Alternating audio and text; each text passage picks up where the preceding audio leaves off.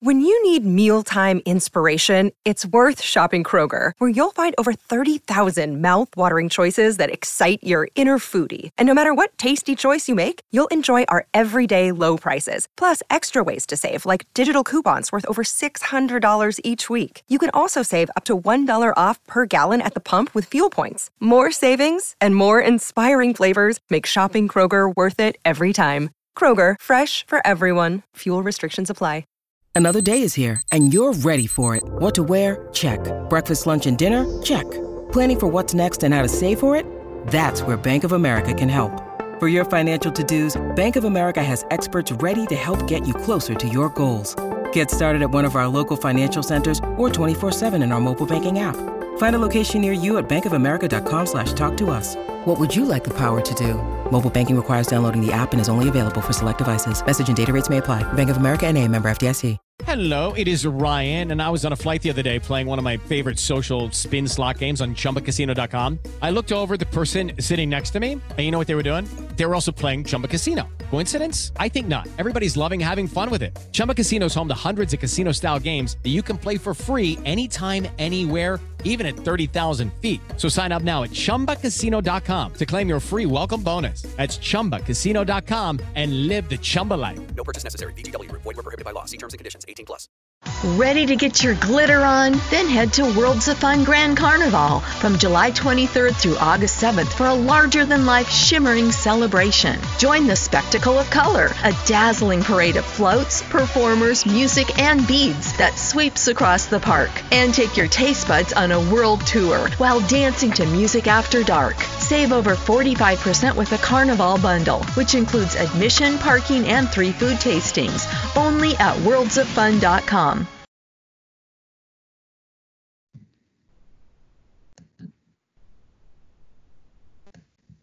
It is your post-match reaction. Sorry for the delay there. Things all whirling around on my laptop. But we are back with a post-match reaction. That does feel good to say. After 3 months without football. Everton were back at Goodison Park today. They played Liverpool in the Merseyside derby and they drew 0-0. Mark Mosey and Rob Vera here to have a chat about it with me. But first things first, lads. Carlo Ancelotti, to talk about a lockdown glow-up. That fella looks $1 million, doesn't he? Absolutely. Really good suit, slim, full of energy. I mean, those walks down Crosby Beach are certainly benefiting him, aren't they? Absolutely. I think the lanyard makes it. It says, I'm stylish, but I can also get you into restricted areas. And I think it's that type of suave nature, which is the reason why we binned Duncan Ferguson off and went for him. Nothing to do with any form of managerial prestige, just for the sheer, sharp, chiseled jawline on the touchline. Carlo Ancelotti looked exactly like the man that a teenage version of me would have gladly set up his recently divorced mom with. He is everything cool about cool. And he walked in without the tie on and that suit. It was so like, hey, don't worry, I'm Carlo Ancelotti, and I'm not even gonna try like an accent or anything. It is so the vibe that he brings to an atmosphere like that, and he looked great. But I would say also that there was just something about his sort of relaxed nature that you wonder if it's beginning to kind of permeate through the team a little bit. And we'll go on to talk about it. But for all the poor things we can talk about going forward, it seems like having Carlo Ancelotti plus maybe no Goodison crowd took a lot of the weight off their shoulders today. Well, I was going to bring up, what it was like watching, but we're on Carlo Ancelotti here, and I think it's probably a good place to start, because I think the thing coming out of that, Mose, when no real Seamus Coleman was Everton's standout performer on the day, so he's an 8 out of 10, but apart from that, no one really got to that level. Everyone just did pretty well. So I think as a unit and collectively, Everton looked like they were comfortable in what they were doing, they were well coached, and I think the other thing I thought was really impressive was that there was never a spell in the game where Liverpool really got on top of Everton. Whether a midfielder won a foul, we cleared it down the line properly and got our shape back. And I think those sorts of things, when you're playing a team like that, who are relentless and can smother you, just having those little breaks, just having those little outlets are really important. And it felt as though it's probably the most I've seen an Everton team in Carlo Ancelotti's image. We just look like a canny football team out there today at times. Yeah, I think it was the perfect setup against a post-lockdown Liverpool. I think if we were to go back 3 months and play in the same ilk, we'd have probably brought ourselves a lot more problems on. But as you said, as limited as we were going forward, you felt like the whole game plan, there was an acceptance today that we were going to probably not have a great deal of the ball. And to an extent, even when we did have the ball, it wasn't overly important what we did with it to a degree, because when you do set up in the way that we did, relatively rigid, and obviously with the front two that we've got, we know what we are sacrificing in terms of a bit of a clinical edge at times, but the workmanship is what you buy into when you play against teams like Liverpool today. I think the main concern from me coming out with the game is the fact that I'd forgotten just how big a problem the midfield was for Everton. And I think you could arguably say that of the top 5 poorest performers on our side, 4 of them would have been our midfield. And that is something that you rarely get away with against any Premier League side, and even more rare against one of the quality of Liverpool. So as much as I wouldn't say that we got away with it today, because clearly we had some good chances towards the end and arguably caused bigger problems than Liverpool caused us, I think it's something that not only needs work in the next few weeks, obviously, but something that Ancelotti will have had his eye on with regards to the transfer window for quite a while now. For me, I come back to exactly what Mark said about the midfield.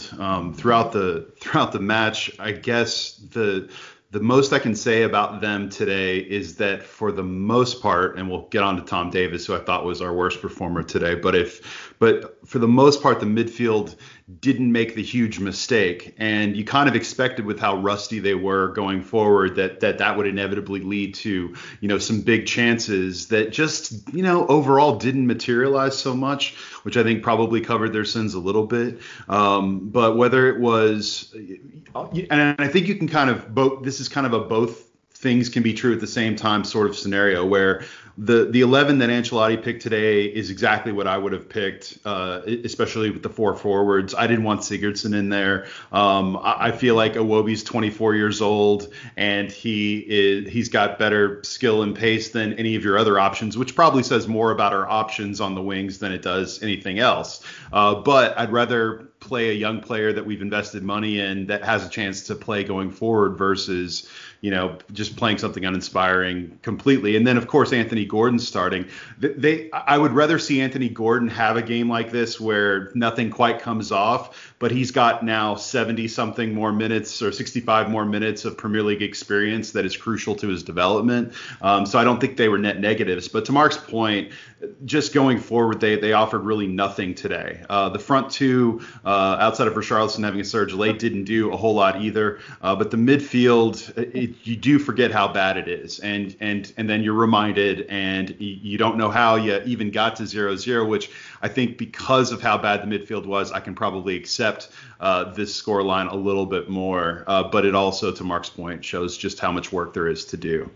Well, I think in the same breath, Rob, Everton had by far probably the best 5 chances in the football match. There wasn't. Jordan Pickford doesn't have to make a save until the last minute of the game when that Fabinho free kick goes over the bar. And it's quite a routine save at that.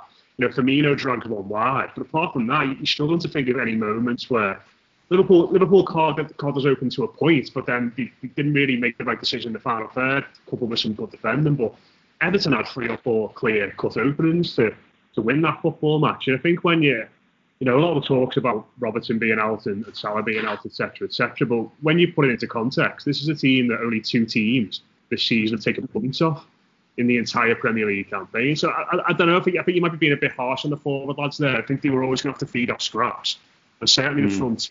I think the front two in particular would have been really easy for them on an hour to become disinterested in that game and just have their heads go down and just get a little bit too deep and stop being fully committed. But the fact that Calvert-Lewin and Richarlison grew into the game despite toiling for long spells, I think is a testament to those lads and the work ethic and the quality.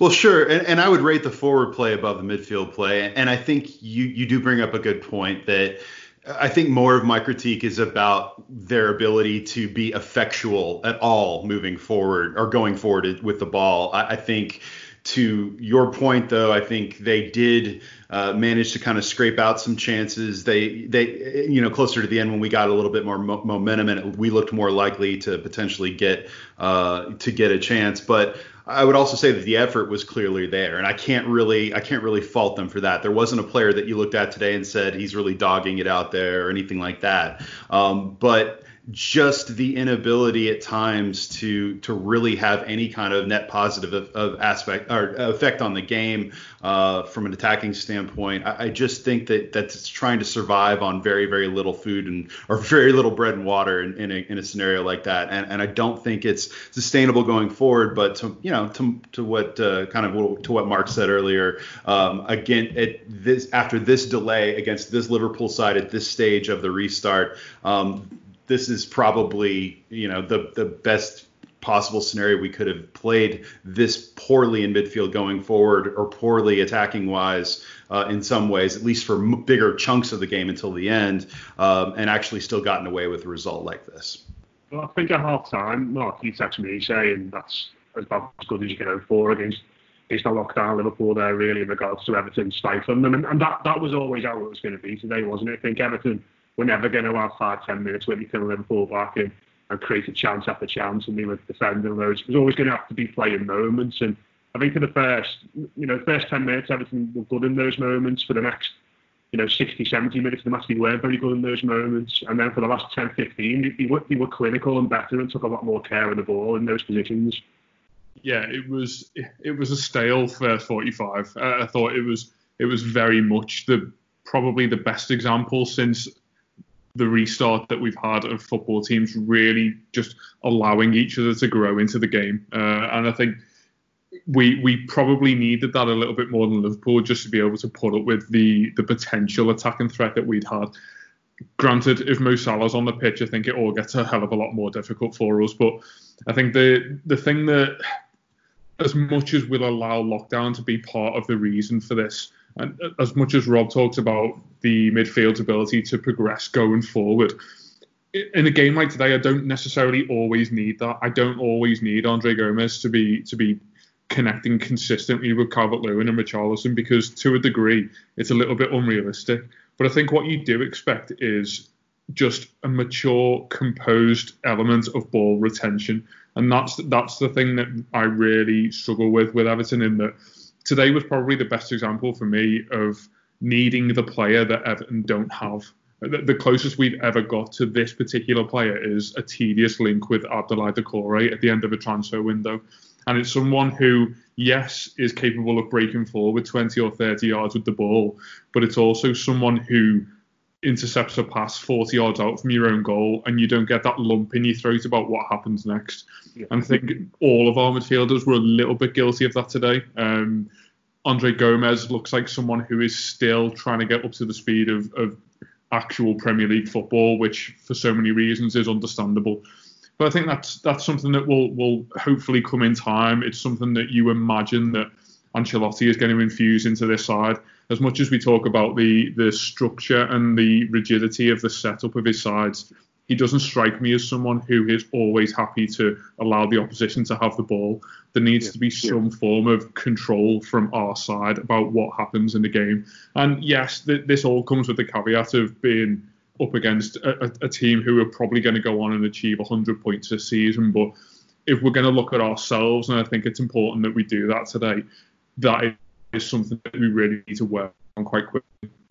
Yeah, I think that is fair enough. But I think in the same breath, I do want to try and focus on some positives. There were positive aspects to take from this game today. Because let's be honest. Absolutely. On the shows this week, in the build today, in our WhatsApp, everyone thought Everton were going to get a good hiding today by a few goals.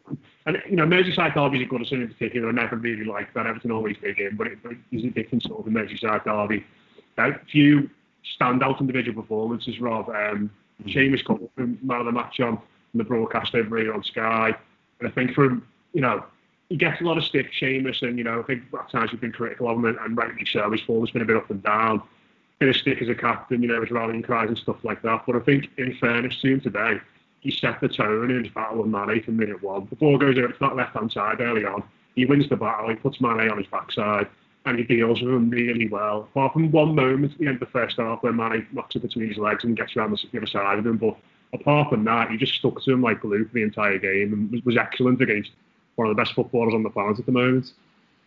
100%, and I would even go as far to say, especially as someone who has been consistently and openly critical of Seamus Coleman's output for the last couple of seasons, this was today, I think, what a lot of us at least conceive of in our heads when we hear the word captain, right? I thought that for all of the lack of execution, offensively at the critical moment today, I thought that the defensive effort, and really you can go across that entire back four. Luka Dean struggled a bit going forward in the first half with some bad passes here and there, but I always thought that defensively we were pretty solid, especially given who we were going against. To Mark's point, we certainly were lucky to dodge Mo Salah in a game like this, but I really didn't have any complaints about any of the back four. But Seamus Coleman, he was riding that edge. He had the yellow. At times I thought in the second half,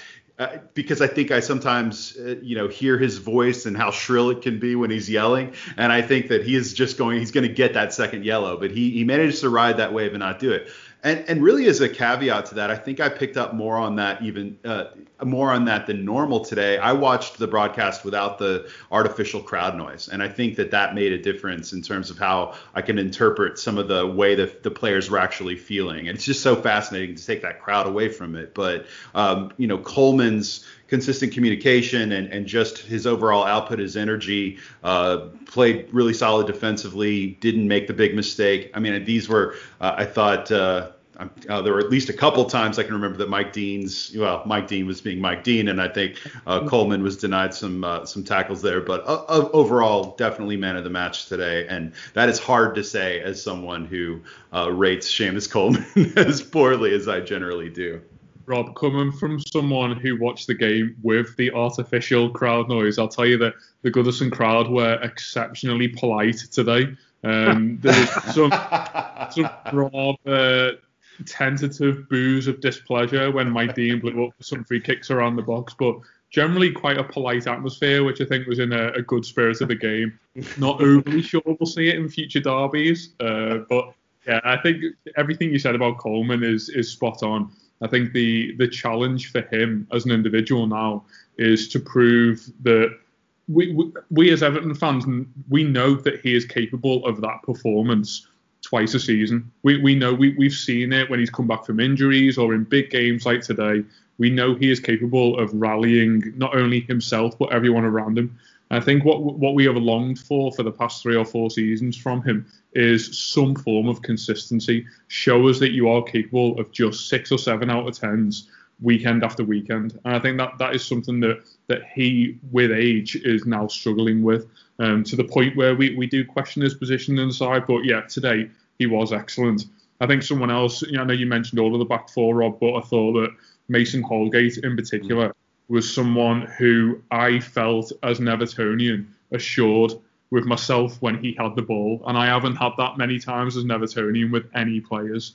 But he is so comfortable organising his defence, so comfortable speaking to everyone around him. And I think most impressively, so capable of taking the ball off Jordan Pickford or anyone else around his own 18-yard box and not losing it. And I think that is something that, not only that, but he's got that awareness as a Premier League defender should have, to know when that is an acceptable ploy and when it's going to his head. I think there was a couple of times today where we managed to work ourselves into trouble. In particular, one incident in the first half that Michael Keane had a shot at Tom Davis, and all of a sudden we were on our own penalty spot. And Mason Holgate, you mentioned captain in Seamus Coleman's name, but Mason Holgate is someone who is equally capable of being that guy that we need. And I think he is playing well above his years at the moment. Yeah, he was the leader in the back four today, wasn't he, Rob? He's the leader in the centre-back partnership. Keane is very much the senior player, but Holgate's been the one who's been the mainstay of that back four for a few months now. And when that pair needed a bit of leadership, a bit of guidance, he was the one to take the ball off Pickford very deep and look to play out, which is It's probably harder to do against Liverpool than any other team in world football, given the way they press. He just looks like a lad who's ready to take on responsibility in any situation. Mason Holgate was fantastic, and we've all been impressed in this 3-year-long current season that we're in, just how much Mason Holgate's story has developed. I mean, it has really been just, if you really consider where we thought we were with this position at the end of the summer, to see Mason Holgate show us all of this, and yet you still get the sense that there may be another level to his game, and we're seeing him grow right before our eyes. But he's comfortable on the ball. I think that you're absolutely right about Michael Keane, who, look, I don't really rate Michael Keane. I don't think he's long for this world at the club overall, but I thought he was solid today in his role. And his role, to your point, is being that deferential partner to a more established or more forceful leader on the other side of him. And I thought that Mason Holgate handled that role well today. A lot of the case that I would generally make, for Yerry Mina over Michael Keane, beyond just thinking he's a lot better than Michael Keane, is that he's really comfortable on the ball. And I think that if that partnership, or if we bring in someone like a Gabriel, or if any of these other wild rumors are true about Thiago Silva, I mean, then you're having a different discussion. But Mason Holgate has established himself as one of the core foundational pieces of this thing going forward, and it's really exciting. And of course, this is just the first game of the restart, but there's nothing that we saw today that suggests that our eyes have been deceiving us up to this point. We got a message off Foxy on Hot Mic. If you watch us on Hot Mic, let us know who you thought was man of the match, what you thought of the game overall. Just get in touch with us, tell us what you thought of the game. Foxy said, I thought we played well, almost a classic Carlo performance. Really can't fault them much. We knew our weaknesses and compensated for them. I think that's a great point, actually, Mark, in regards to that. We all knew when Everton were going to be poor today. We all knew the midfield was going to be a little bit weak, and there was only certain things we could do to really, compensate for that. But in the main, we seem to adapt well to the situations in the game when Liverpool got on top of us. Yeah, I think it's important to remember that we are clearly a squad with weaknesses at the moment. For so many reasons, and we are coming up, and we will come up against a lot of Premier League sides who, on the back of a 3-month rest, have got their entire arsenal behind them. We are not a squad in that category. We've got 2 goalkeepers on the bench. Everton have just about in injury time made their 3rd substitution, and you'll probably be able to count on one hand the amount of teams since the restart that have not used 5 substitutions all in one go, because they are capable of bringing those fresh legs on. And for one reason or another, Everton are not able to do that at the moment. I think the one thing that will do, as much as we would like to be able to be in a position to utilise a larger squad, you will develop a sense of unity that other squads will probably struggle for because of so much turnover with playing staff at the moment. As much as that will ultimately benefit those teams at some point and arguably later on in games, I think what Ancelotti is trying to do here is not to have this sort of scattergun approach about how we look forward to these next sort of 8 or 9 games. I think it's important that we do keep that sort of solid core of players almost, and use the opportunity that we've been given to not be able to change it up too much. Use that to breed a little bit of chemistry between the sides, because you're going to need it on days like today where your technical ability is not probably up to the standard of the opposition. Yeah, I suppose one other thing from that, Rob, is that every team in the league at the moment has had 3 weeks training, basically to themselves. They've played a few friendly matches, but they've been very much themselves and their manager. If you put on every team in the Premier League, so it should start off at 0 at the start of that 3-week training period.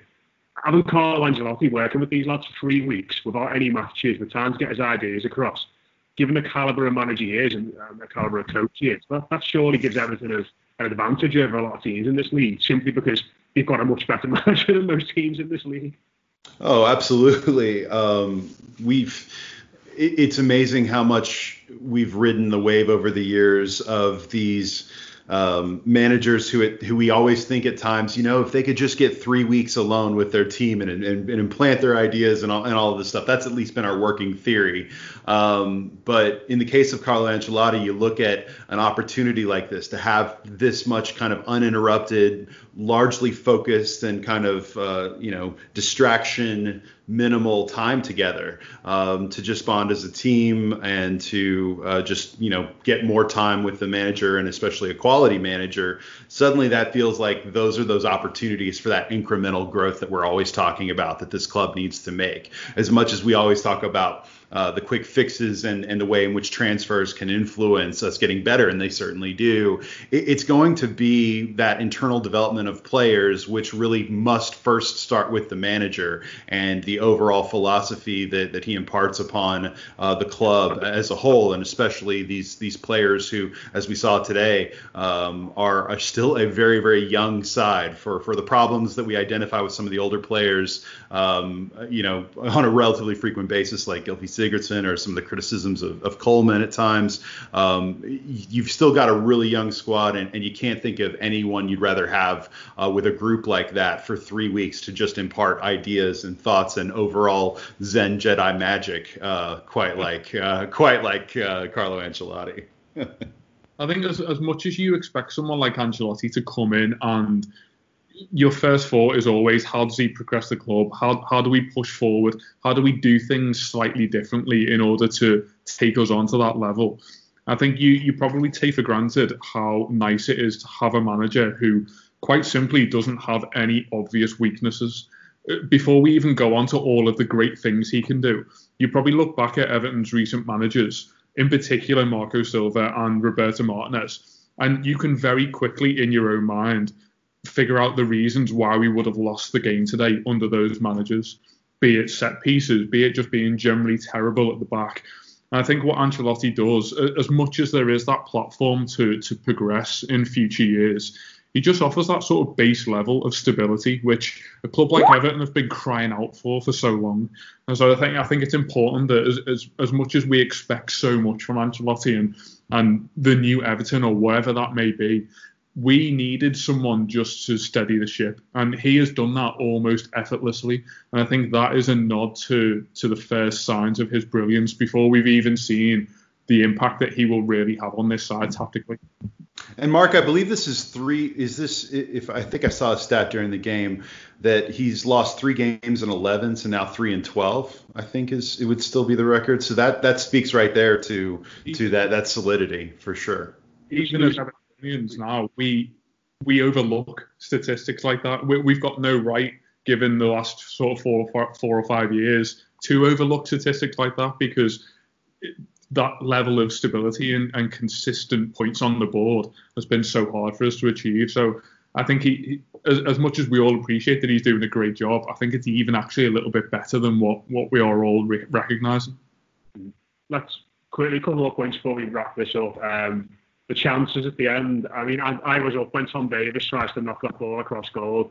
In fairness to Joe Gomez, I didn't realise that he gets across and puts something on that, because I think Davies scores otherwise. But just take yourselves back, lads. 2 of the biggest Tom Davies fans on the Blue Room. Imagine that Tom Davies winning goal in a Merseyside derby. He'd never get stick from the Everton Dars ever again, would he? I'd be first in line. But no, I think when seeing it again, I obviously missed that, but watching the replay, it is an inspiring good defender, isn't it? Yeah, absolutely. As much as at the point where the ball lands at his feet, you absolutely expect him to score. And to a degree, that point still stands. Occasionally, you can't account for just that slight deflection that Joe Gomez managed to get on the ball. And I do slightly put it down more to the hard luck as opposed to poor finishing. But it's the type of chance that even at the point of that dropping 7 or 8 yards out in a Merseyside derby, it's about a 10% chance of an Everton player putting it in the net. And time again, it feels like we just have to go that little bit further to score a goal against this side than anyone else does. But that is what Merseyside derbies are for Everton, unfortunately, and that is the struggle that we all live through twice a year. And for me, look, Mark and I are very much of the fellowship of having realized, I would say, Mark, 2 or 3 years, probably 2 years ago, that Tom Davis had nothing. And I think it's been a while, but let me talk about today specifically. The miss by Tom Davis there, I think it is absolutely fair to point out that there was a good defensive play there, that it wouldn't have been as clear-cut a chance as some would argue. I get all of that, but I think that for those who are still kind of holding out hope for Tom Davis finally turning into something, the idea is that today is going to be the day. This is going to be the moment. It's like his entire narrative is waiting for this moment. And I will admit, I had there were shades of that Man City goal. When you look at how he almost scored that, like there were shades of that Man City goal just that flashed right before my eyes. I thought he was going to finish it. And I did think at that point, wow, if he finished, like in that moment, I was like, if he finishes this, I can't wait to talk about this because it's going to be a way more complicated conversation about Tom Davis. But he missed it. And that's so Tom Davis. And look, it's not just that. For the few times that Mike Dean tried to Mike Dean this thing, there were also chances given away by sequences that began with Tom Davis giving away a poor ball in the midfield. For as good as the overall effort was today, and again, I'd never questioned Tom Davis's endeavor in terms of his output, his effort. Once again, he was a net negative, and when he had the chance, he didn't score. And again, DCL had a poor header off a corner that he probably would have buried if this had been earlier in the season. But I can't. I think this game is just another reason that when we talk about Everton having more options in midfield, even in this run-in, I feel like I know what I need to know about Tom Davis. And if you're honest with yourself, you all know exactly what you need to know about Tom Davis. I would at this point rather see other players get those minutes to see if they've got something at this point. Yes, I mean the Benny Beningamis of the world. Why not? I am ready to see something else, because in the last few games, this is all really about finding out what we've got for next season. Yeah, I agree with your general overall points about Davis, but I actually thought he played all right today. I know you guys don't agree with that, but I thought it was a thankless task playing in midfield for Everton. And let's be honest as well, Andre Gomez was done on 60 minutes. He was done on 40 minutes before half time. His legs had gone. The Liverpool players were walking past him. So in terms of having energy and getting around the pitch and putting tackles in and doing all those things, he was effectively Davis on his own against 3 other lads in there for Liverpool. So it was a thankless task. And I think he did okay. I don't think he was amazing. I don't think he had a terrible game, but I think he was probably 6, 7 out of 10, all in all. And you're right, Rob. It feels at this point now where he is, it's gonna take something. It's going to take something really special for him to go on and become a first-team player for Everton, whether that be a loan where he does really well, comes back, or whatever else, or scoring the winning goal in a Merseyside derby to just send his confidence through the roof and change him into a different player. And I just wonder in a couple of years when Tom Davis is maybe playing somebody else or still struggling with Everton, we'll look back at that moment and think if he took that away, maybe things would have looked a little bit different for him in Everton's shirt. But you never know. Two more things. Go on. When he's playing Notts County in a couple of years, you'll look back at this day and think, oh, do you remember when he was a Premier League footballer? My final point on Tom Davis, by the way, lads, is that I have missed this. I have really missed all of this. You guys are relentless. Come on, I've got good results against the Champions election. I won the game. You're still going to Tom Davis. You're obsessed. I mean, that booking on Philip Dean was just probably the worst recognition I've seen all season, and we've had a lot of bad ones go against us. The ball literally goes in the opposite direction, and he's 5 yards away from it. The most startling element of that decision is just how good a position Mike Dean had managed to get himself in to make that call. I mean, as much as we talk... people in front of goal and it being harder to miss than to score. I genuinely think it was harder to make that call than it would have been to make the right decision and watch the ball go. As you say, it was so clear that I'm quite glad I had the comment, the match crowd noise on in the background, because I can only imagine the profanities that were coming from the Everton players at that point. But a crazy decision, and it seems strange that we've gone almost a decade of this guy being a top-ranking official and not being allowed to referee a local Merseyside derby. And it's suddenly become the kind of done thing for all derbies. I'm not overly sure where that's come from. The only thing I'll add to that, to Mark's point about how utterly Mike Dean that whole thing was, in terms of the call, like to Mark's point, not only was he in a great position, but sometimes you'll see those slow motion replays where the player gets just this little piece that barely deflects the ball, right? We've all seen that.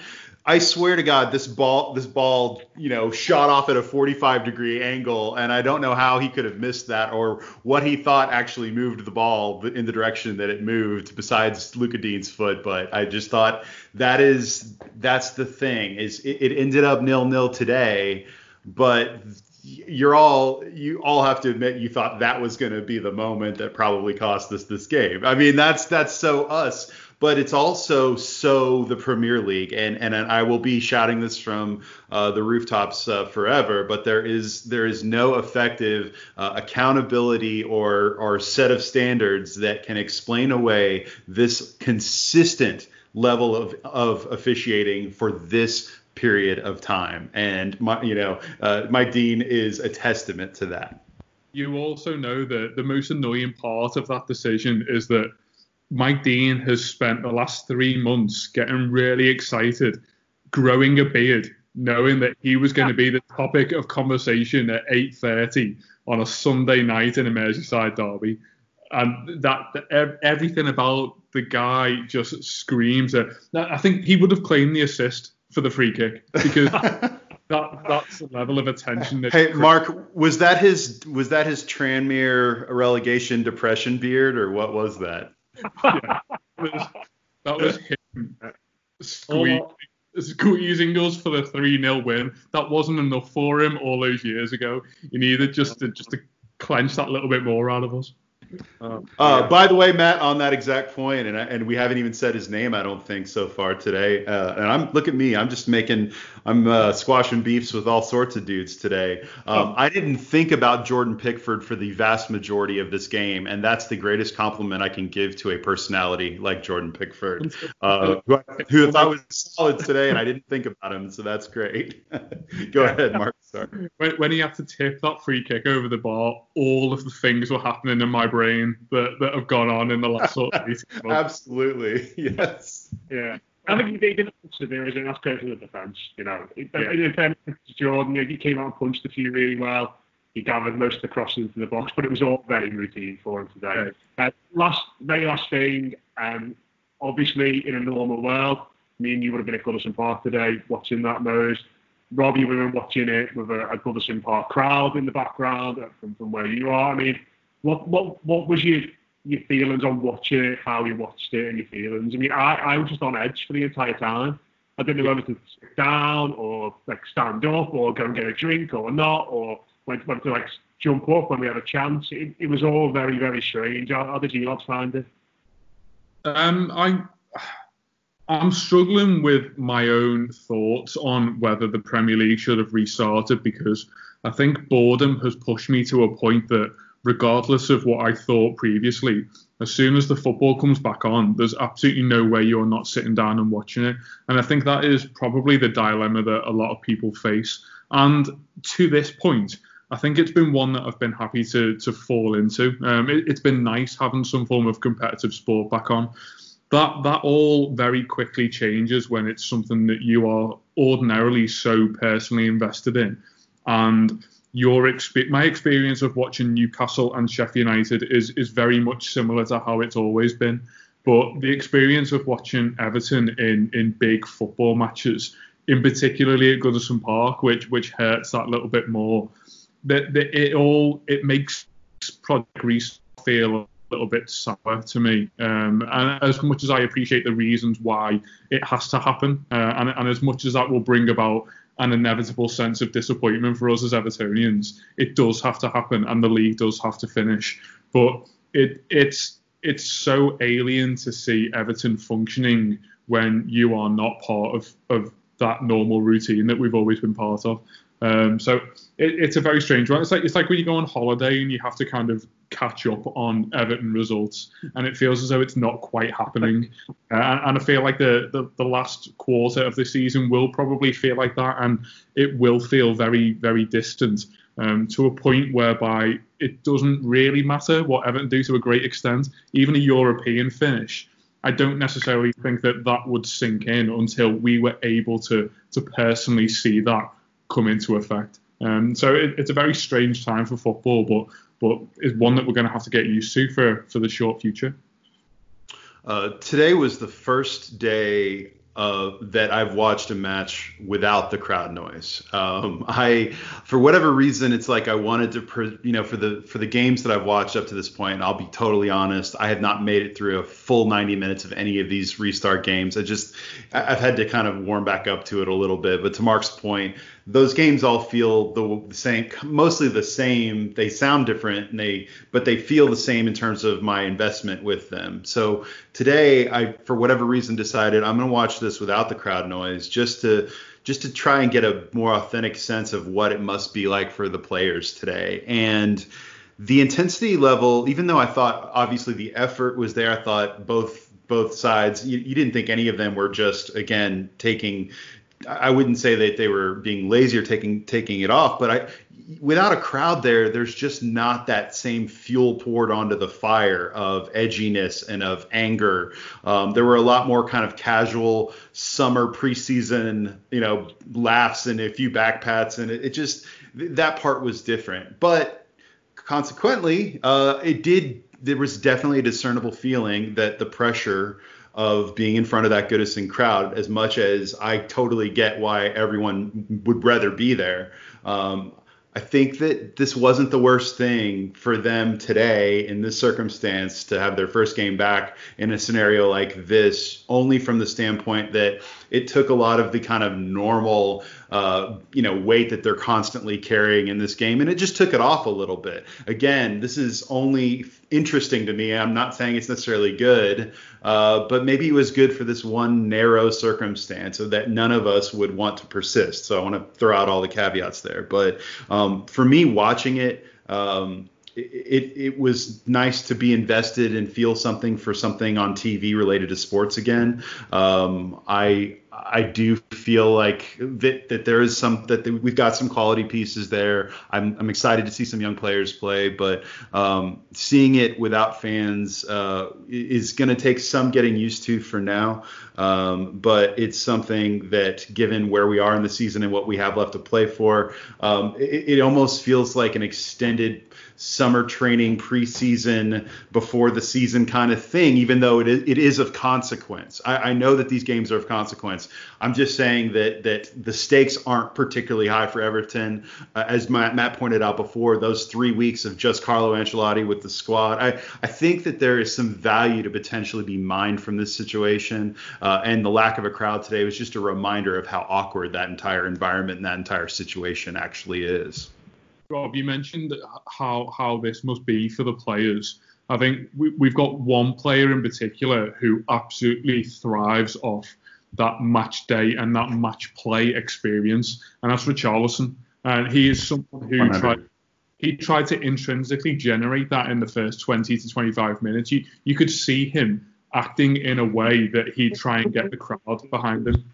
Even before the game, with those comments you made about Van Dijk, might have been a way of him trying to psych himself up for this because he knew the crowd weren't going to be there. 100%. Everything about what a Premier League match day in a stadium is, he lives for. And I think you get the best out of Richarlison at times when either his own crowd's on his side, the opposition crowd's on his back. There's some form of sense of occasion that he can thrive on the edge of. And that is the point where he performs best. And I think my concern watching him in the final hour of today's game was that it's potentially going to be quite difficult to channel the best of him in the next few weeks, because he is someone who he loves everything that we love about football as fans. And I think as long as Premier League football resembles that pre-season friendly that Everton had in Austria, where Ronald Koeman was hungover for the whole game, and we played in Vienna's version of Sefton Park, that's going to be really difficult for Richarlison to be at his best at. I think what I'd say about that is what was encouraging for me was that he found a way into the game later on. You know, at least, like going back to what I said at the very start, I think both of those lads up front, if you're not as strong as man as they are, or you're not as good footballers as they are, or you're not as hard working as they are, you don't get your joy late in the game like those do. Your head goes down. If you Dominic Calvert-Lewin or Richarlison and you're not that good, your head goes down. You go off the game, you get subbed off. Keane comes on, you forget about it. But both of them went again later on. I think that's encouraging from both of their point of view. So make all positives and negatives anyway after that. It's been great. Absolutely. Been great being a post-match again, lads. Really enjoyed it. We've gone for 43 minutes, probably the longest one of the season as well. So, making up a borrowed time. We will, of course, be back again after the game against Norwich on Wednesday. All sorts coming up this week. We'll have subscribers weekly on Tuesday. Weekly will be on Thursday this week, so we can reflect on the Norwich game. We'll do a post-match on Wednesday night for the match against Norwich as well. Kickabout is out from last week, Rob. A lot of good chat from that about the derby. Really enjoyed that show. Thank you. Yeah, and by the way, we actually talked about, and I almost thought I was going to have my moment today, but we had an extended discussion about what are we going to feel like when we actually win this game, and to actually put your cynicism aside and try to actually envision it. I thought we were close to having a moment today of discussing that or revisiting that discussion from the podcast. But good discussion, still a lot of fun, even if you know the result today. Yeah, and on Blue Room Extra last week we had 11s, which is me and Mark are on that all the time. One of my favourite shows to do. Loads of fun. How would you describe 11s, most to anyone who's not to the uninitiated, I suppose you could say? It's an eclectic mix of all of the weirdest things that Evertonians have ever thought about. There you go. Good way of summing it up. That's over on Patreon. So it's patreon.com/Blue Room Extra. Loads more content now. The season's back up and running. Best time to subscribe. So if you want to hear a bit more from us, please head over to there. Thanks very much to Mark. Thanks very much to Rob. Thanks very much for listening to this. Cheers for sticking with us through the lockdown. Loads of football coming up. And we'll speak to you again very soon here on the Blue Room. Searching for just the right job? Whether you're looking for full-time, part-time, or seasonal work, you can get started today. Amazon Jobs offer the whole package with great pay and flexible shifts that allow you to choose when and how much you work. Find a warehouse close to home and discover the role that works for you. To get your application started for an hourly job, go to amazon.com/apply. That's amazon.com/apply. Amazon is proud to be an equal opportunity employer. Sports Social Podcast Network.